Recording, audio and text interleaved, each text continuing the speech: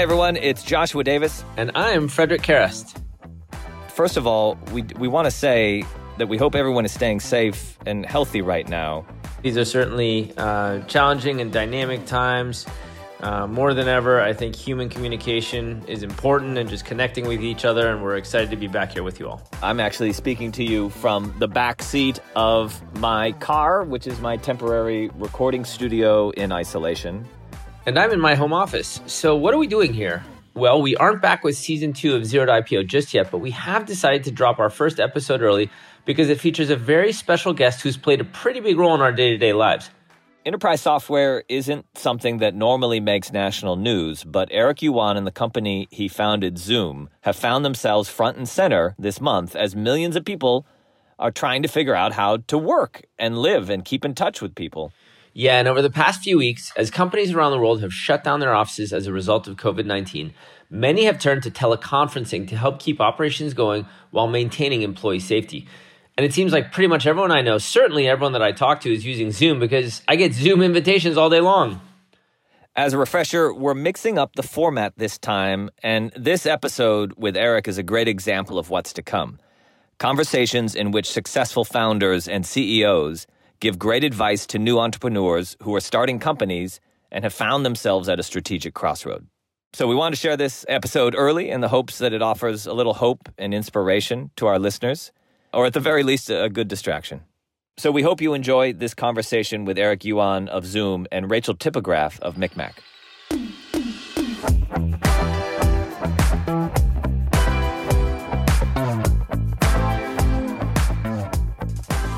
Welcome back to Season 2 of Zero to IPO. Today we have a very exciting couple of entrepreneurs on the show. Rachel Tipograph, the founder of MikMak. Founder and CEO. Who was called by Entrepreneur magazine one of the 50 most daring entrepreneurs.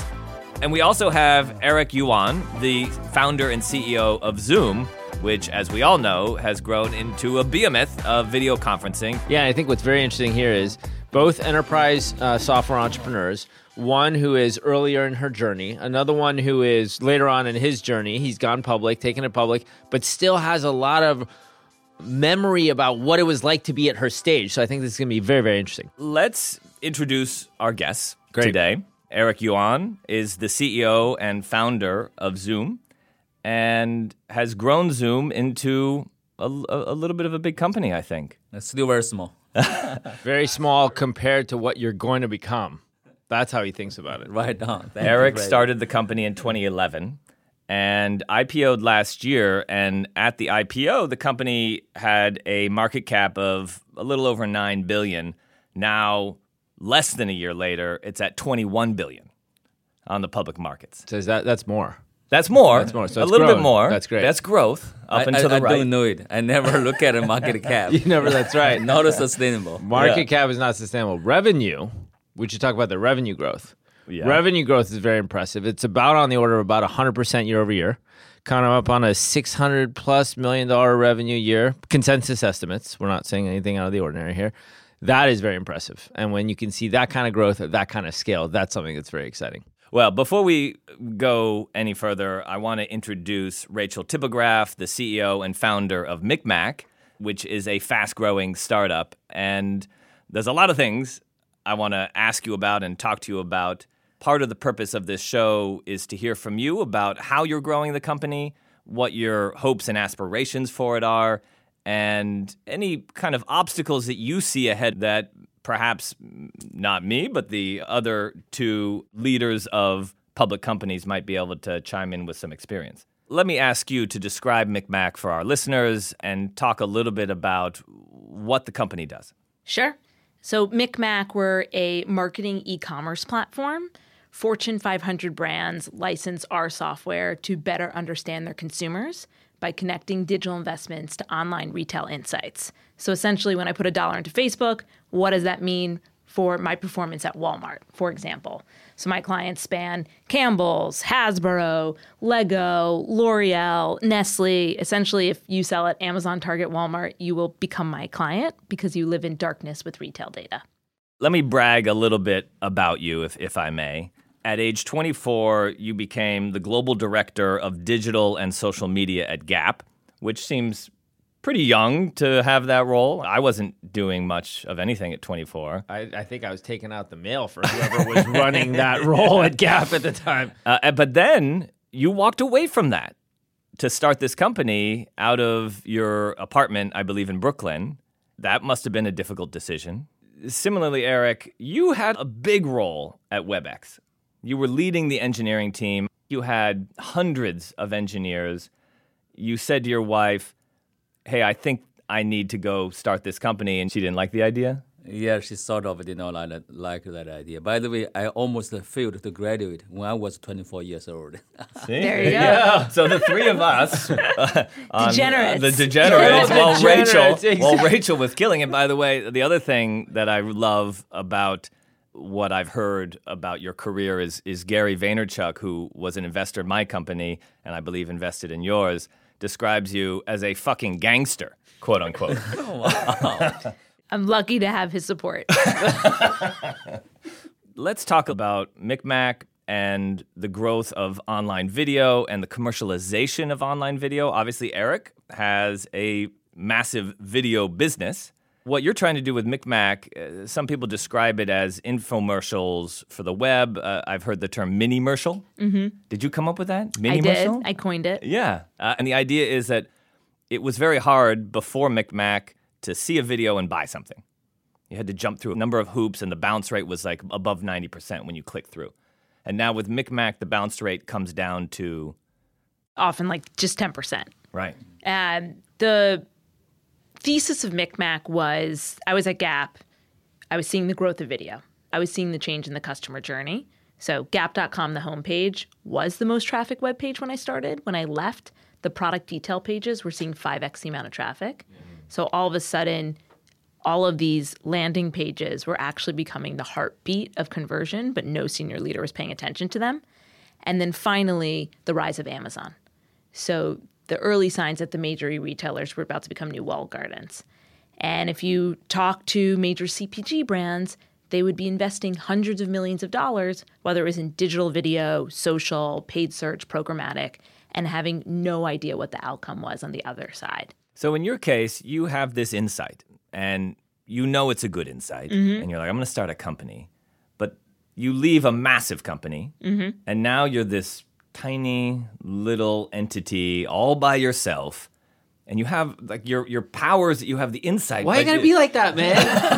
Why are you gonna be like that? Well, I'm telling the truth. The bravest lady in the room, and you're like, oh, you're little. What do you mean? Well, that's just the honest truth. We said we'd tell the truth, and you have these massive companies that could easily swoop in and take your idea. Like, talk to us about how do you navigate that, and I want to hear also from Eric, because he was in the same boat as you leaving WebEx. Yeah, it starts with an insight, but that's not the hard part. The hard part is executing. And initially, my competitive advantage, right, is speed of market. I'm nimble, I can move faster. Fast forward, all of a sudden I start proving myself, and then other companies begin to pay attention. Because obviously, if I'm successful, it must mean that there's a larger opportunity out there. How did that make you feel? What was your reaction to the encroachment, the potential encroachment? My first reaction was, this is a good thing. Because you don't want to be a lone ranger in business. It means you're not doing something that's Is it a worthwhile. market? If you're the only one, is it really a market? Yeah. So I was excited. I'm like, yeah, like competition, bring it on. But then when you look at the size of those companies, so I have currently 30 employees. My competitors have upwards of 5,000 employees. Then you start to get a little bit scared because they could put, 50 salespeople against the Southwest Territory, and then no one at Keurig Dr. Pepper is ever going to talk to me. And those are the dynamics that began to change for me last year, which was, like I got to suit up because there's people who can be louder in market right now. I still have the utmost confidence in my product. I have the utmost confidence in my ability to lead. But the reality is that they're bigger than me. Eric, can you talk to us? But I'm pretty sure, Rachel, you will catch up because speed is everything for startup. Today you have a 30, you may not know. In 5 years, you probably have 5,000 or 6,000, more than your competitors has. Mm-hmm. Eric, how did you deal with it at Zoom? You had left WebEx being part of Cisco, massive company. You had that initial speed, but then people could see what you were doing right and could and in fact have, I believe, copied you. No matter what they say, we always focus on speed. Speed is everything. For me to leave WebEx, that's one of the best decisions I made. Because before I left, I was not happy there. Not like today. I was so excited. I want to come to office. Back then, every day I'd like to stay at home. I do not want to go to office because every day when I talk with the customer, I did not see a single happy customer. Customers, they were not happy. Why should I go to office? So I struggled for almost 1 year. Finally, I decided if I do not leave, our employee will suffer. My family will suffer. So I got to leave. I think that's the best decision I made. And now at Zoom, you talk about speed, and as it might relate to Rachel's conundrum, she has potentially large competition, large competitors who could dominate a certain region, could dominate the entire country if they wanted to. Is it just about speed? Does she just try to raise as much money as possible and hire as many people as possible? Like, what did you do in this situation? When we started, just myself for the first months, and I started at the end of June of 2011. By early August, I have around 20 engineers joining me, and look at our competitors. Extremely crowded market. It's all the big legacy players. They have also thousands of employees. But we know that if we focus on the customer experience, quickly innovate, understand the customer pinpoint, and also we want to be the first one to really care about the customer, to come up with a solution. If we can grow quickly. The year over year, almost doubled the size. Now, almost we have more than 2,500 employees now, right? If we can double maybe in the next 2 years, I think we'll be okay, right? I think speed is everything. Don't worry about the very big legacy players because they are very, very slow. Because every day you have new problems, right? And the customer, they cannot live with that. You have to be the first one to find a solution. Who can figure out the first solution to serve customers well? It's not about the big legacy companies. It's about the startup company. What about, and I'm a Zoom customer, so Thank I'll you. disclose that. Thank you. And when we were going through conference software, it was just an obvious choice. We didn't even look around. But in terms of pricing, Zoom compared to legacy companies, where do you fall within pricing? Are you cheaper? Are you more expensive? Much cheaper. You're much cheaper. Because our philosophy is always we want to offer the best service, also the lowest price, with the best the culture as well. Those three things are very important. The product, price, and your company culture. If you focus on those three things, I think we'll be okay. Yeah. Even our product today is better than any of our competitors. Our price also is much better, lowest price. So I am the most expensive within my competitive set because the positioning that I've taken in the market is, listen, e-commerce is always on. You need someone hands on keyboard. So one of the core differentiators for us is my customer success team. Everyone has my background, meaning they're paid marketing e-com specialists, or I've trained them to essentially execute my playbook. My competitors came to market, legacy companies, and they're a widget. And they're going into these Fortune 500 companies. Sometimes they win the contract because they grossly underprice me, but a year later, the client calls me up and says, we can't even get in contact with them. We want to work with you. So I've sort of held my ground with my premium pricing, but it's challenging from a sales standpoint. Yeah, but I think your strategy also works, more like iPhone strategy compared to other smartphones. Our strategy is more like a restaurant business. So I'm a huge fan of restaurant business, right? I want to offer the best food, very delicious food, better than any other restaurant. When you try to pay the bill, you will say, wow, it's so good price, right? I think that's our philosophy. I think to be profitable or not profitable, I do not think that's the key. The key is every business is different because sometimes you really want to focus on growth because market share is very important. Sometimes you see you do not want to focus on the growth because profitability, sustainability is more important. I think there's no a success formula for every company. Yeah, and ultimately, I think the question would come back to you, Rachel. From my perspective, is I'm curious, what's your goal, right? Because as the entrepreneur, you get to pick those goals. You can say, hey, I want to build a very large independent public software company. I want to build a high growth company for a certain amount of time and then sell it to one of those people, in which case you'll fundraise differently. Or even I want to build a lifestyle business that's just going to cash flow and I'm going to run it for the next 20 years. Those are all okay. There's no wrong answer. I think it's what you want to do as an entrepreneur. And then if that's your strategy, then what are the tactics, and financing is one of those around that, right? Yeah, no, totally.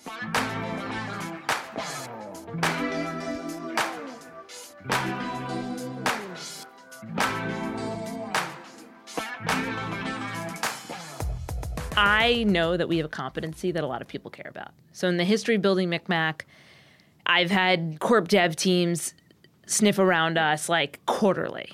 And at this point, I ignore pretty much everyone. I'm like, send me a term sheet. And like, just to call their our bluff. listeners, a corp dev means one of the larger competitors. They have these corporate development M&A groups, mergers and acquisitions, who are interested in potentially buying MikMak because they're like, wow, this is a jewel. We can't reproduce this jewel. Can I buy this and bring this into my company? Which, Just to be clear. for most people is a pretty nice thing to have happen. For it means most somebody, people, that's going to be the ideal outcome. yeah, I mean, you get acquired. You Yeah. make a lot of money. And I mean, that's one you're reason done. why they would reach out. The Yeah. other reason is that they're just fishing. Sure. Right? Yeah, Like, competitive right. intel and so forth. Yeah. They want you to disclose. They want to do some Exactly. due diligence, and they learn all about your business, and then they pull out at the last minute. And so maybe it's the New Yorker in me, and I'm a little bit cynical in that way, but I always constantly feel like most people are just fishing. So that's why my reply is now just send me a term sheet because I can't go through that rodeo again. That being said, and I'm transparent with my team and my investors, like I believe that MikMak will become acquired, and that is my goal when it's the right time at the right price. And why do you say that as opposed to going to be a standalone company? I think because the big guys are so big. So if you look at the Adobes, the Oracles, the Salesforces of the world, so like there's the traditional marketing cloud guys. Then there's people who are more directly in my space, like Rakuten, Quotient, so more in that shopper marketing space. They're independent. Yeah, but they're so big that They have a lot of capital. Their behavior, Yeah. is to deploy that capital and swoop up and buy companies like mine. And in theory, right, they also have distribution already to your customers. So they have contracts. Whether or not those customers love the product that is being offered as an alternative to yours by those big companies, that's a separate question. But at least they have those business relationships with all those big companies. So in theory, you could provide a lot of value by having MikMak be part of those and just using them as a distribution channel. Right. In theory. 100%. Yeah. So, I say those things, and the fault of my own is I only know how to be one way, which is me. So the way I'm talking to you guys is the way that I talk to anyone. And if you say that to an investor, they go, why you even think about your exit? And I'm like, wait a second, you're thinking about my exit. Like, that's the math that you're also doing. And so I try to put all of that BS aside, and I wanted to hear from you, Eric, like, you took the IPO route. You've obviously also been a part of acquisitions. What's your advice to someone like me that believes in the next 5-year time horizon that, an exit opportunity should happen? Like, what are the things that I need to do today to get myself there in 5 years? I think back to the Freddie's point, I totally agree. I think when it comes to starting a business, you got to be very honest to you and also to your employees, to your company. What's your goal?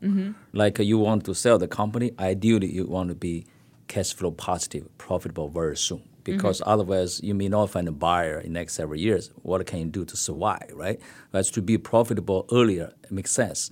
If you want to build a long-term sustainable company, actually you probably need more help from the institutional VCs. They're going to help you because you want to build a long-term sustainable company. You really do not want to focus on like a cash flow or profitability. You want to focus on the market share, innovation, and also the disrupt, all other big legacy players, right? You probably need more capital, right? That's why probably a little bit longer. When we started the business, I was already 41 years old, right? I was very old, but, based on the Silicon Valley standard. I told myself, in the next 10 or 20 years, which company do I want to work for? I do not want to sell the company and join other bigger company and start another company. I think if I want to work for Zoom for another 20 years, I better go to an independent path. So it was a very personal decision. Exactly, a personal decision. It wasn't like a business decision. It was like... Why start a company just myself? For sure, that's a personal decision, right? It's just like I do not have any employee. I want to work for a company. Every morning when I wake up, I will feel very happy. I'll make sure every employee feel happy as well. However, if someday when most employees told me that they do not want to work for Zoom anymore, they do not feel happy, okay, let's sell the company. I go back to retire. But for now, we enjoy that. That's why I see our goal on day one is to build a long-term sustainable company. So that's why, over the past several years, whoever wants to see buy us, it's not about price, it's not about valuation. No, we do not want to sell. Even now, it's still this personal decision. You just can't see yourself when you look out at the world, you don't see another company. No, for now, it's not a personal decision anymore. This is we already became a public company. This is our shareholders, decision, our employee decision. For now, I got to change a little bit because otherwise, I just look at my personal interests. I do not think that makes sense anymore. Mm-hmm. Well, that might not be totally true. My guess is that since you are still a major shareholder of your own company, you might have a say in how these things happen. Right. I mean, I can influence you others. Can influence, if right. a board or other, shareholders say they want to sell a company, I would say no, I don't want to. But however, we got to communicate well because I want to proactively share with them what's our company goal today. Back to your point about the goal, it's very important. At any given moment, you got to be honest to yourself, also to your employee. What's the company goal? That's very important. Mm-hmm. If you change your goal, you better to communicate with them earlier. No, I agree with that in terms of employee transparency. Yeah, exactly. You keep mentioning employee happiness. I'm curious how you measure that internally. To measure employee happiness, I still do not figure out a way yet. Meaning systematically how to measure employee happiness is very hard. But one thing we are doing here is, at least we tell every employee, right? When you wake up in the morning, do you feel happy or not? If you feel happy, please come to office. If you do not feel happy, you can stay at home, right? Figure out the root cause. And so every day, we talk about that a lot. So Freddie, you're right. If you do not smile, every day like this, you feel like, oh, something wrong, right? I think the goal is to make sure employee happy, but how to measure that is really hard. We do not know. Do you have any ideas, Rachel? Well, I have a company offsite next week, and so every quarter I send out an employee engagement survey. And so now I have 8 quarters of the same level of data. It's hard for me to look at it because, as the size of the employee pool increases, your data tends to go down. You mean the happiness goes? You mean data? The trend is down. The results. What my results indicate to me right now, I was looking at them last night. Like, my employees are really proud to work at MikMak, and they're so behind the vision. But they don't seem to be able to say that they can see themselves working there in 2 years' time. They also can't say they don't know what their career growth opportunities are at MikMak. So for me, that indicates I need to sit down and communicate org plans and growth charts. Do you think there's any relationship between that sentiment and your stated goal of selling the company, that people think, oh, well, this is going to end at any moment, so how could I expect to be here forever? I mean, that could be a maybe another dynamic, but it's not something that I talk about. And even when corp dev teams are inquiring, we have weekly all hands. I often let them know, like, X company inquired and nothing happened. So I don't want people to think that I'm having secret meetings behind the door. They also know that in the second half of this year, I might go out and raise money. Just because I think I have really strong underlying metrics and I also want to be on the offense. So I'm sharing all of this with them. But when it comes to employee happiness, and I studied this at Gap because I was also helping Gap's foundation with marketing, it really comes down to the individual. And it's hard as you grow, and I'm curious to hear from you, like, how you can give the level of care to each individual employee so they feel security in their own role. Yeah, so back to the happiness, actually, again, we do not know how to measure employee happiness, but we do know how to tell employee what's the formula to keep employees happy, because our formula is let the employee think about from others' perspective, really care about others. If you think about making others happy, we think you'll be happy. I want to ask a granular question to you, Rachel, which is, you were saying that you sent out an employee survey. Mm-hmm. Did you just send out an email? Do you use a particular service? Like, how do people do this? Oh, man. Performance management. Hot topic right now. So I'm hiring for head of people for anyone who's out there. But meanwhile, we currently use Lattice. Mm-hmm. And listen, like any software company, there are things that you're good at. There are things that you're not good at. I think we have challenges with it as we scale. So I actually send out a survey via Google Forms that I've made on my own. And what kinds of questions are you asking? So, like, do you see yourself working at MikMak in 2 years' time? And there's essentially a score of 0 to 5. 5 is like, hell yeah, absolutely. 0 is like, I'm out the door already. And it's anonymous. It's totally anonymous. Yeah. Another question is, do you feel like there's open and honest two-way communication at MikMak between employees and management.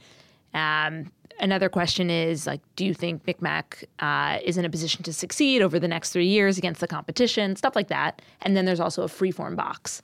At what size did you start doing that? What number of employees? Literally like 6 employees. Because it wouldn't make sense if it was just you and one other person.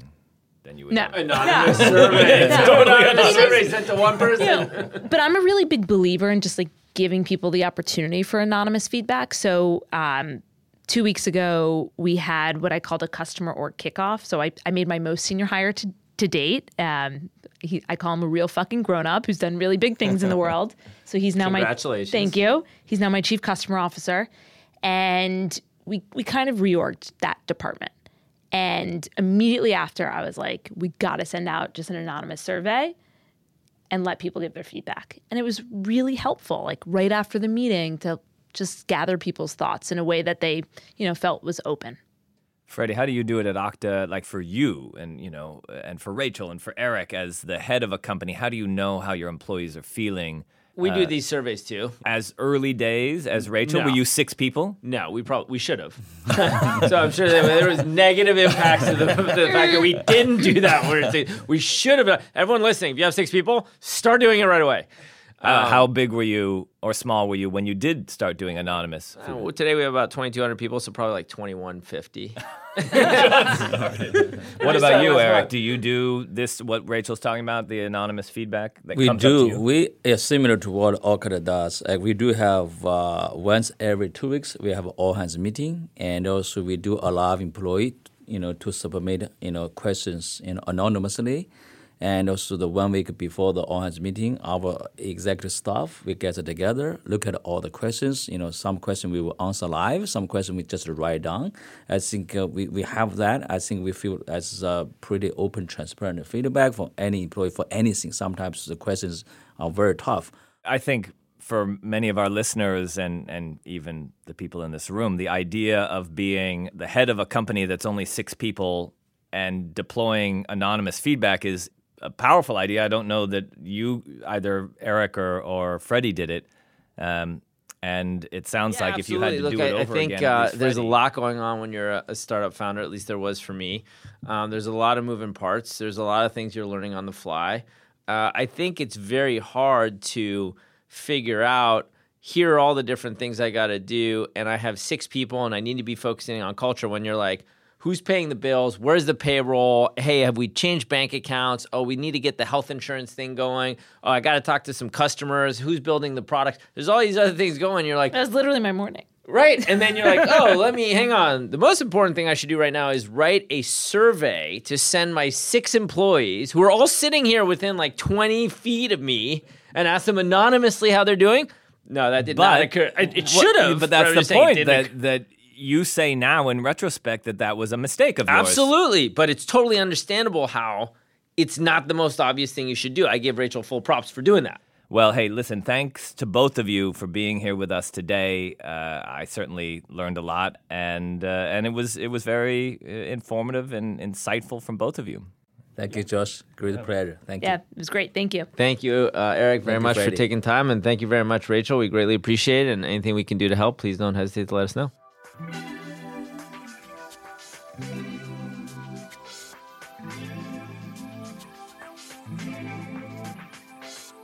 So we just listened to a lot of good information, a lot of good advice, a lot of good ideas. But are there particular takeaways that you have, Freddie? Yeah, Josh, I think there are 3 really big takeaways out of today's session, certainly for myself. The first one is, as an entrepreneur, you need to figure out who your target market is, how you want to think about your product, how you want to price it, how you want to position it, and how you want to package it when you're going up against very large competitors, number 1. Number 2, as an entrepreneur, you need to think about what you're trying to do, what your goals are when you're building a company, when you're raising capital, when you're going to hire employees, and you have to communicate whether you're trying to build a long-term independent public company, whether you're trying to build a company for a few years that you'll sell to a larger acquirer, or if you're just trying to build a lifestyle business. And then the third one really is about anonymous feedback. The takeaway there was certainly do a better job than I did. Start anonymous feedback early and do it often in the life of your company.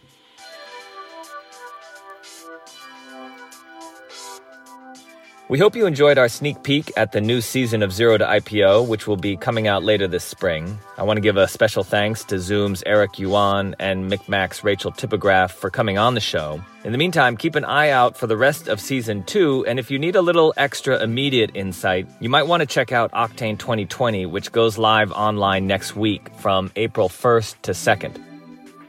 Yeah, you can register for free at octane20.com for Octane 20 Live, and we're very excited to be able to bring the entire production to the masses. We have over 10,000 folks registered. Todd and I recorded our keynotes from our home, talk about a bizarre experience.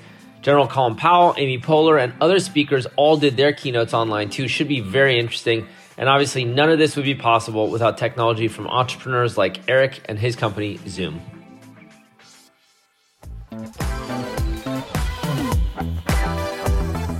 This is Zero to IPO. I'm Frederick Karrast. And I'm Joshua Davis. And thanks again for joining us. Come back and listen to Zero to IPO next time.